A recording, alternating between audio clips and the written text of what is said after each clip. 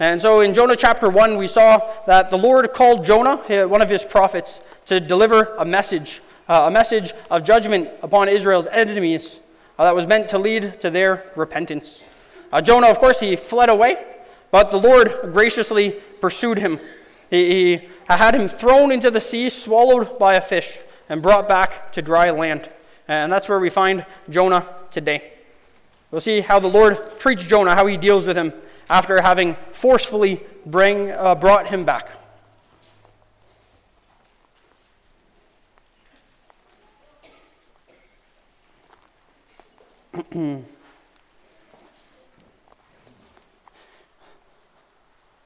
Jonah chapter 3, and we'll read the last verse of Jonah chapter 2 as well. And the Lord spoke to the fish, and it vomited Jonah out upon the dry land.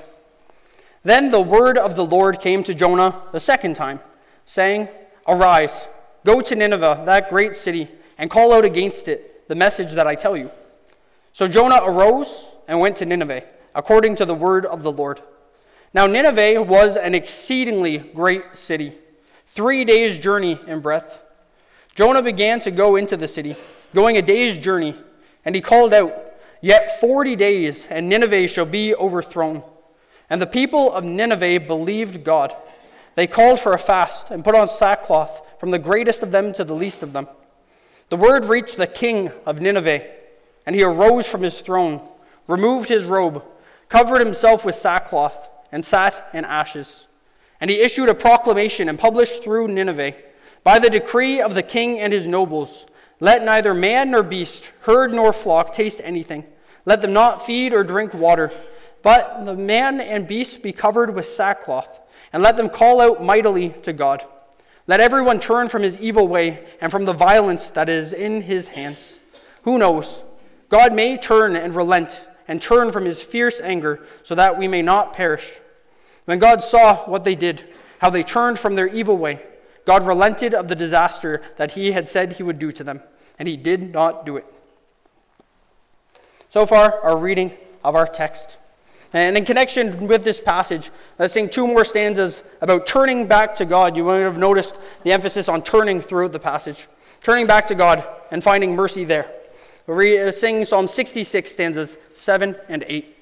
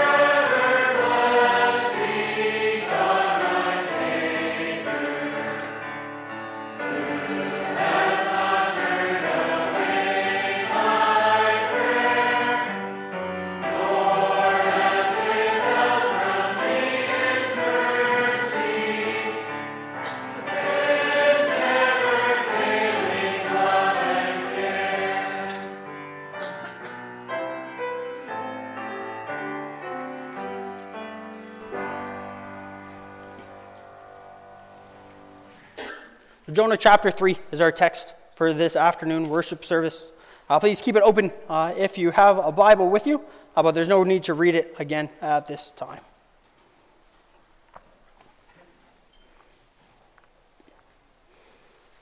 Brothers and sisters, the book of Jonah, it's a pretty well-known book. And so if someone came and asked you what the book of Jonah is all about, I wonder what you would tell them. I think some people with us, they might say that Jonah is all about a rebellious prophet. And fair enough. It is named after him, after all. Other people, they might say that it's all about a big fish. I hope by now you see that's completely wrong. The big fish only has a walk-on part, as Sinclair Ferguson says. He's barely in the story at all. Some people say that the book of Jonah is all about evangelism. That's a bit of a better answer, isn't it? It does seem to be, in a sense, connected with evangelism.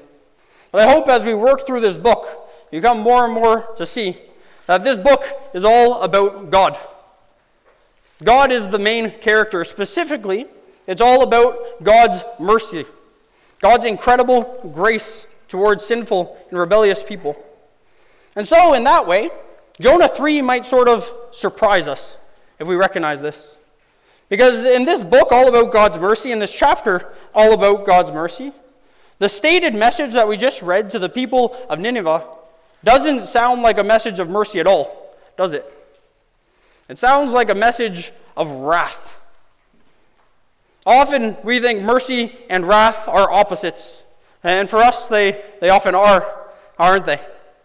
But God's perfect wrath and his perfect mercy actually go hand in hand. And in order to understand God's incredible mercy in saving us from sin and judgment, we need to understand the severity of the judgment we deserve and that was coming. The more we realize how far we've fallen, as we saw last week in Jonah chapter 2, the more we'll praise and glorify the great God who has given us a second chance to turn back to him. And that's what Jonah chapter 3 is all about. And in Jonah 3, we learn that our great and glorious and holy God is also a merciful God. He loves to give sinners a chance to turn back to him and have a second chance. He gives us a chance to repent, to turn back from our sin and into his loving arms, into his loving service. And that's what we'll see today. First, we'll see Jonah turns back. Secondly, that Nineveh turns back. And then thirdly, that God himself turns back. First of all, Jonah turns back. And if they expanded the question that we were talking about a second ago, they didn't just ask what Jonah was about, but what the Bible was about, what would you say? I think we would likely say the gospel, right? The good news. And that's absolutely true. The Bible is good news. But it's important to realize the good news of the Bible actually always starts with bad news. Incredibly bad news. And that's how we start to understand the message to Nineveh. But exactly Jonah said when he came to this great city of Nineveh, we don't know for sure. But we know that the whole message can be summarized in just a few words in our text. You can see Jonah's little sermon there. 40 more days, and Nineveh will be overthrown, turned over, annihilated. And can you imagine that happening today? These were real people. This was a real city. Can you imagine a message, 40 more days and Chilliwack, 40 more days and Vancouver will be destroyed for its evil? That's a frightening message. It should make our hearts skip a beat. But this is Jonah's message from the Lord to the Ninevites. It's not a comforting one. It's a terrifying one. Jonah's message for Nineveh is you have been living wicked, evil lives. As we've heard a few weeks ago, you've been treating your neighbors brutally. You have been violent and dishonest and cruel. The message for these people is the living God has seen every second of it. He has seen everything you've done, publicly, secretly. And the living God has had enough. 40 days, and he is going to put an end to you and your evil ways. This is a terrifying message. And some have speculated that perhaps Nineveh responded to this message in the way that they did because they heard it and they thought, honestly, this kind of makes sense. Apparently, Assyria, the empire that Nineveh was an important city in, had experienced a series of famines and plagues and revolts and eclipses. And all of these things were seen as omens of far worse things to come, perhaps because of how they had been living.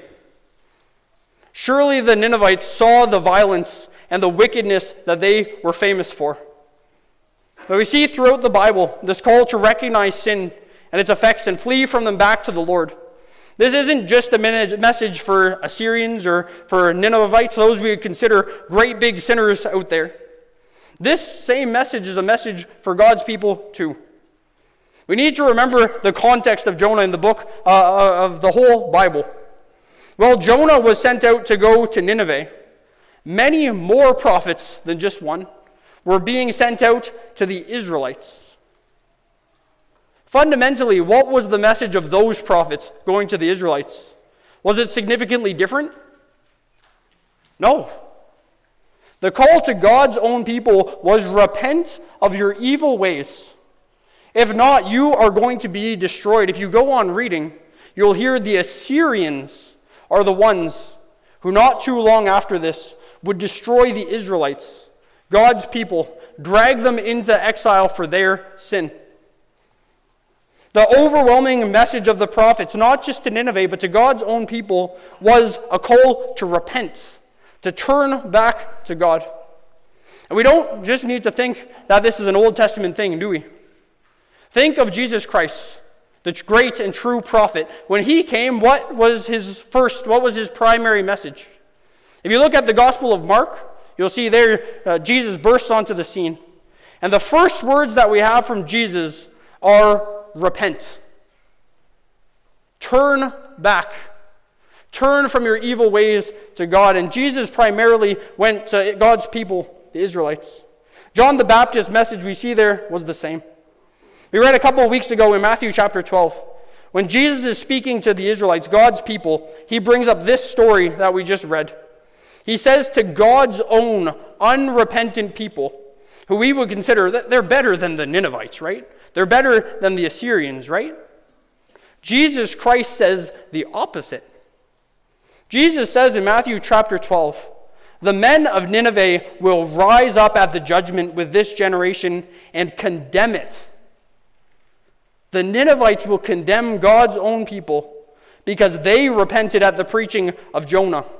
And behold, Jesus says, something greater than Jonah is here. And we see this so powerfully here in this book of Jonah.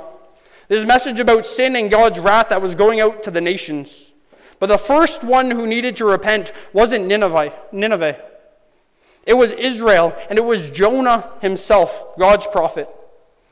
Most of this book isn't about bringing Nineveh to repentance. Most of it is about God bringing Jonah to repentance. In the story of Nineveh's repentance, we should see an urgent warning for ourselves, for God's people, about our need for repentance, our own need to turn back to God. This leads to a question for you and me, especially if we've grown up in the church. Because it can be really easy to think that yes, obviously people need to repent. Obviously people need to turn from their sin and turn back to God. Just look in the world we live in. Of course, this is true. It's easy to think Chilliwack needs to repent. British Columbia, Canada needs to repent. The world, the nations, other churches, they need to repent. But as we look at the sin and suffering around us and even inside of us, we should see a fundamental message here too. We need to turn back first. We need to turn back from our sin to God. And by God's grace, finally here in Jonah chapter 3, it seems that Jonah does. And this is absolutely incredible. Because this rebellious prophet has just been vomited back onto dry land. And so what would you expect this holy God calling out against Nineveh to do? The creator of heaven and earth. I can tell you what he doesn't do. Our God doesn't crush Jonah. He doesn't leave Jonah there. He doesn't even rebuke Jonah, if you look at our text. In an immense kindness and compassion, what does our God do even with Jonah? The one person who should have known better. He reclaims him. He recommissions him, we say. He receives him back and still allows him to be his representative to the nations. We should be reminded of Peter, who Sinclair Ferguson calls the New Testament Jonah. On the night of testing, when Peter was worried about who would turn their back on Christ, and even thought maybe someone else, but never him. On the night of testing, Peter himself turned from Christ, and he did it most spectacularly. He rejected him. He denied him 3 times, swearing on God's name that he didn't know the Messiah. And yet afterwards, after his death, after his resurrection, Christ calls out to him. And what does Christ do to Peter? Does he crush him? Does he even rebuke him? No, he asks him 3 times, Peter, do you love me? And 3 times Peter says, yes, Lord, I love you. And so Jesus in his mercy recommissions him, sends him out to be his witness to the nations. But first he needed to be crushed. And likewise here with Jonah. Jonah, having learned a lesson about grace, he turns back towards God. And God turns him back towards Nineveh. And there's a biblical principle here. Before we can flourish, before we can serve God, we ourselves need to be humbled. Before we can be fruitful, we need to die. We see this in Jonah, and we see this in Christ. And do we see this repentance, this humility in ourselves? I think one of the greatest stories of this, one of the greatest examples, is found in John Newton. John Newton, you might know, he was raised as a Christian. But he personally never truly turned to Christ. He just attended church, he attended Bible studies, but he never truly turned from his sin to Christ. Eventually, as he grew older, he rebelled against Christ. He went out on his own. He says, by his own admission, he was an angry man, impatient and prideful. Eventually, he took a job on a ship transporting slaves, treating them brutally. John Newton himself says he committed high-handed sins against God. He intentionally rebelled against him. He said he began to hate God, and he tried to get others to turn on God too. And one night there was a great storm, and the ship sprang a leak, and they were surely going to die. But by God's grace, as the ship rocked, some cargo shifted and blocked the hole just enough. They got to land unharmed. Others might have said that it was a coincidence. John Newton said it was pure grace. He was not ready to die. He was not ready to go before his Maker. He needed a wake-up call, and that was it. John Newton ran back to God. He repented of his sin and ran to Christ. He knew he deserved nothing but wrath. But with God, he found incredible grace, amazing grace. And the more he did, the more he grew to detest himself and his former ways, to detest the slave trade he was a part of, to confess all the horrible things he had done. More and more he came to love Jesus Christ, who had loved him so much first, while he was still an enemy. And John Newton came to the point where he wanted to use his life to tell everyone who would listen to turn back to this God, to turn back to Jesus Christ. He started leading Bible studies. Eventually, he became a great preacher, preaching to thousands of people each week. He wrote over 280 hymns, including what is almost certainly the most popular hymn of all time, the one we'll sing right after this service. John Newton wrote these words from the bottom of his heart. Amazing grace, how sweet the sound that saved a wretch like me. I once was lost, but now I'm found. Was blind, but now I see.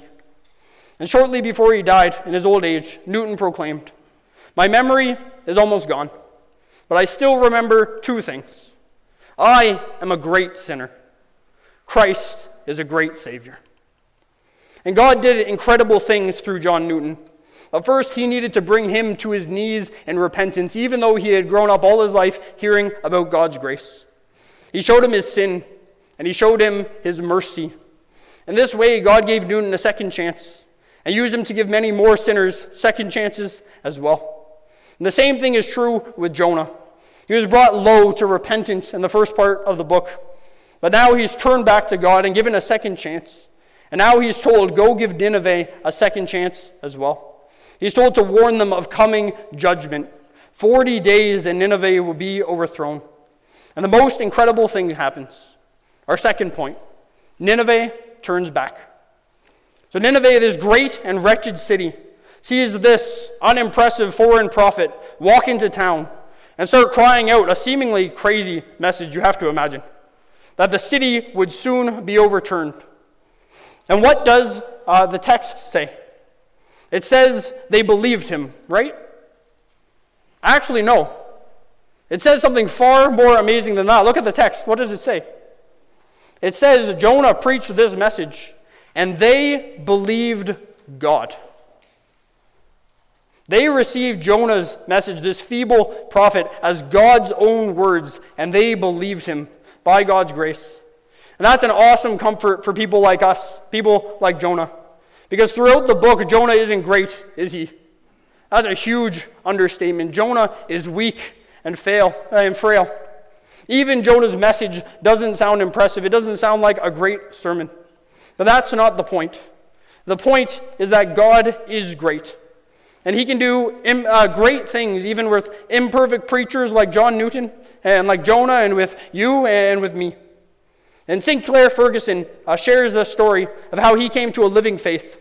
He says he was a young boy, about 15 or 16, walking through the snow. And he ran into this gentleman, and in conversation, this elderly man simply stopped what they were talking about and asked him, "Son, are you saved?" And Ferguson said these words pierced his heart like a dagger. He always wanted to find back the man and to tell him, but he never saw him again. And likewise, Sinclair Ferguson says for each of us, for pastors, for elders, for deacons, for teachers, for parents, for regular church members, for every single one of us, do not worry exactly who you are or exactly what you're going to say. Don't worry and think, I'm not eloquent. I'm not a gifted speaker. Just pray that God will give you the opportunity to speak and give you the words to speak, and that he might anoint your words and use them however he chooses, because that's the incredible thing we see in Jonah chapter 3. Look what happens with this weak preacher's weak message.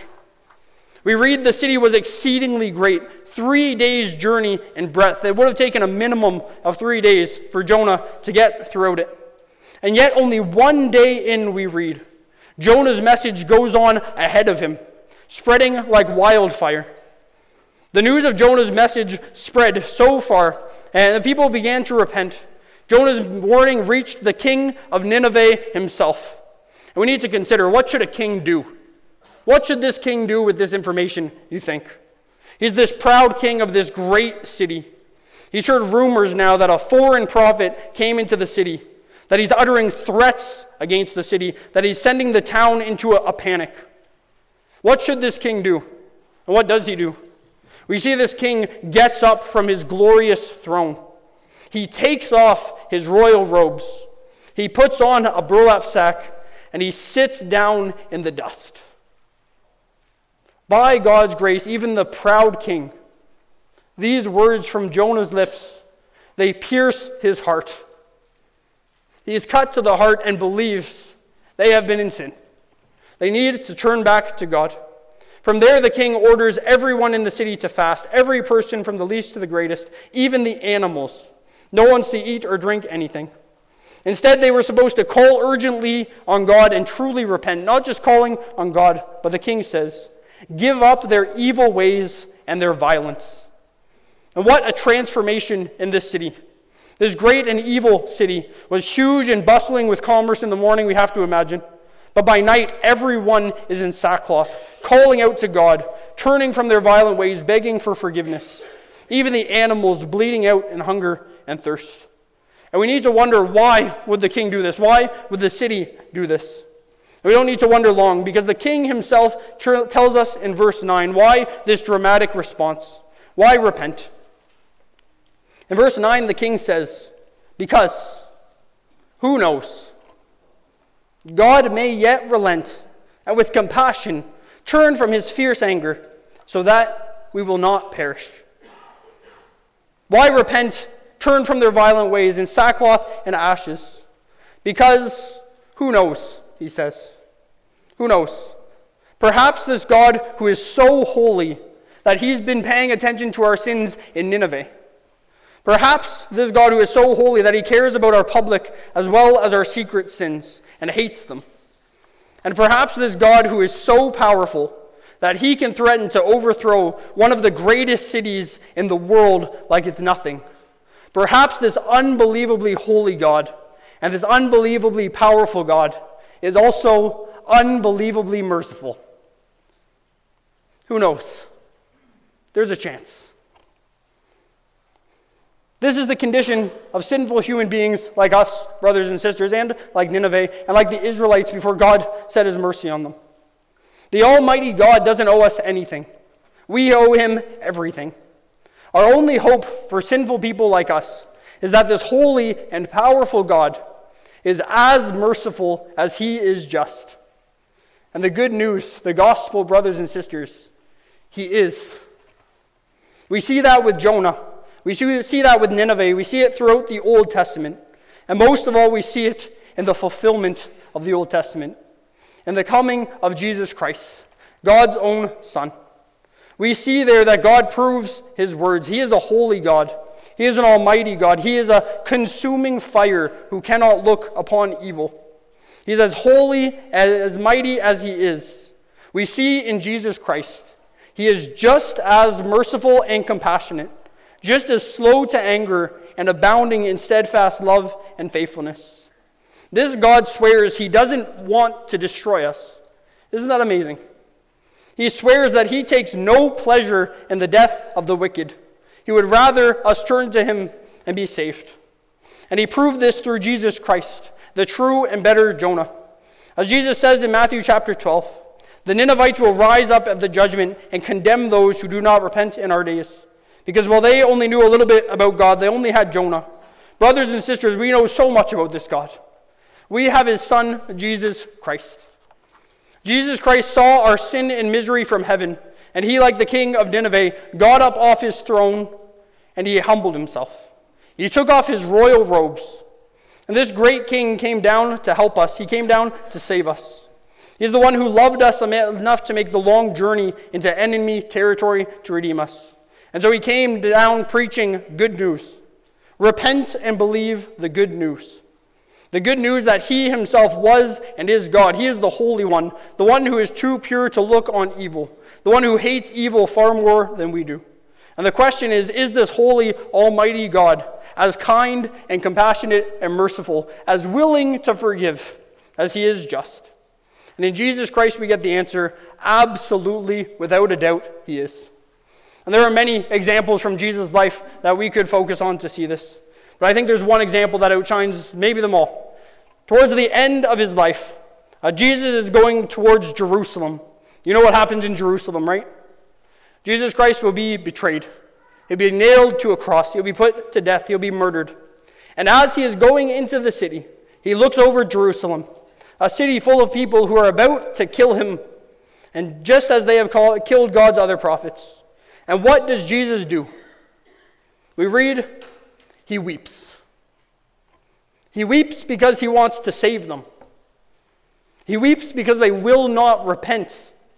He says he would rather gather them under his wings like a hen protecting her young, but they were not willing. He would rather die for them. They would rather die themselves. But by God's grace, Nineveh is different. Nineveh repents.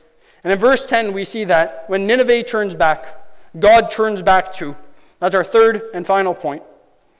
As we read, Nineveh repents in sackcloth and ashes, crying out to God for mercy. And when God saw what they did and how they turned from their evil ways, he relented. The word literally means he turned back and did not bring on them the destruction he had threatened. In this way, God deals with Nineveh's sin in a really wonderful and powerful way, doesn't he? God looked down and saw their wicked ways, and he hated them, and he said they had to stop. And so he took action, and he put an end to them. In a sense, God did put the evil Ninevites to death, not with judgment, but with amazing grace.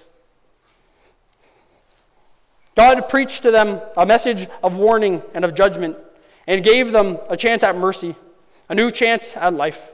And this is exactly what he does for us as well.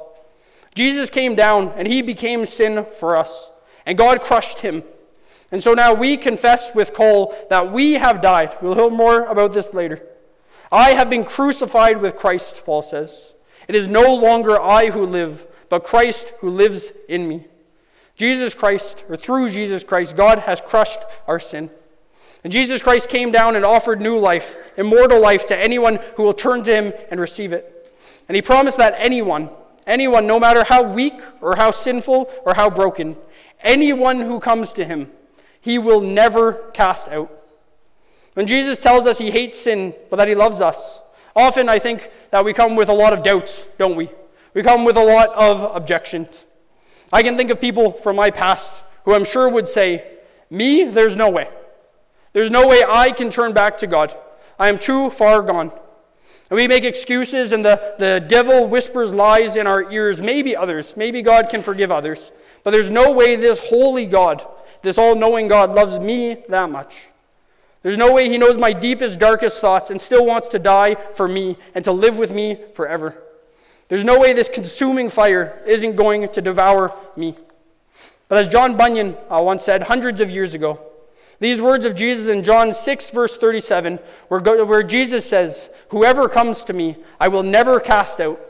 They slit the throat of every excuse, every fear that we could possibly think of, that we can't turn back. What doubt, brothers and sisters, can you possibly have? What objection could you possibly think up when Jesus has promised once and for all, "Whoever comes to me, I will never cast out"? John Bunyan gives it a try. Perhaps you've read this yourselves. John Bunyan gives it a try at excuses. He says, "I can't turn back. I am a great sinner," you say. "I'm an old sinner," you say. "I'm a hard-hearted, black-siding sinner," you say. "I will never cast out," says Christ. "But I have sinned against light, against mercy, against heaven itself," you say. "I will never cast out," says Christ. "No, Jesus, you don't understand. I've really messed up in all kinds of ways," you say. "I know," he responds. "You know most of it, sure. But there's perversity down inside me, Jesus, that is hidden from everyone." "I know it all," says Christ. "But Jesus, I don't know if I can break free from this anytime soon." "That's the kind of person I'm here to help," says Christ.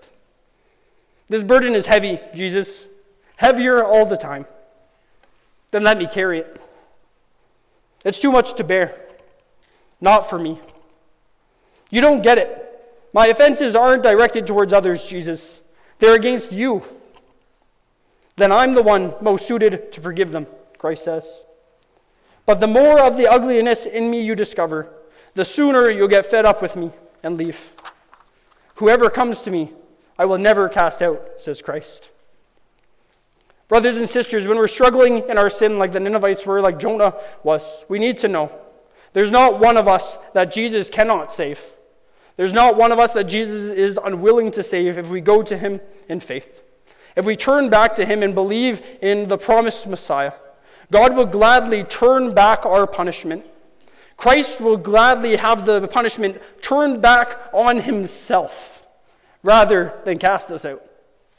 Jesus Christ is the one who is cast out of the city, cast out of God's presence, so you would never have to be, and I would never have to be. Why? Because our God is a God of mercy and compassion, slow to anger and abounding in steadfast love and faithfulness. Our God is a God of second chances for sinners. He gave a second chance to Jonah. He gave a second chance to Nineveh. He gave one to John Newton. He gives one to me and to you. As Jesus says, what we need to do is repent, turn back, and believe the good news. Amen. Let's sing together the first three stanzas of Amazing Grace.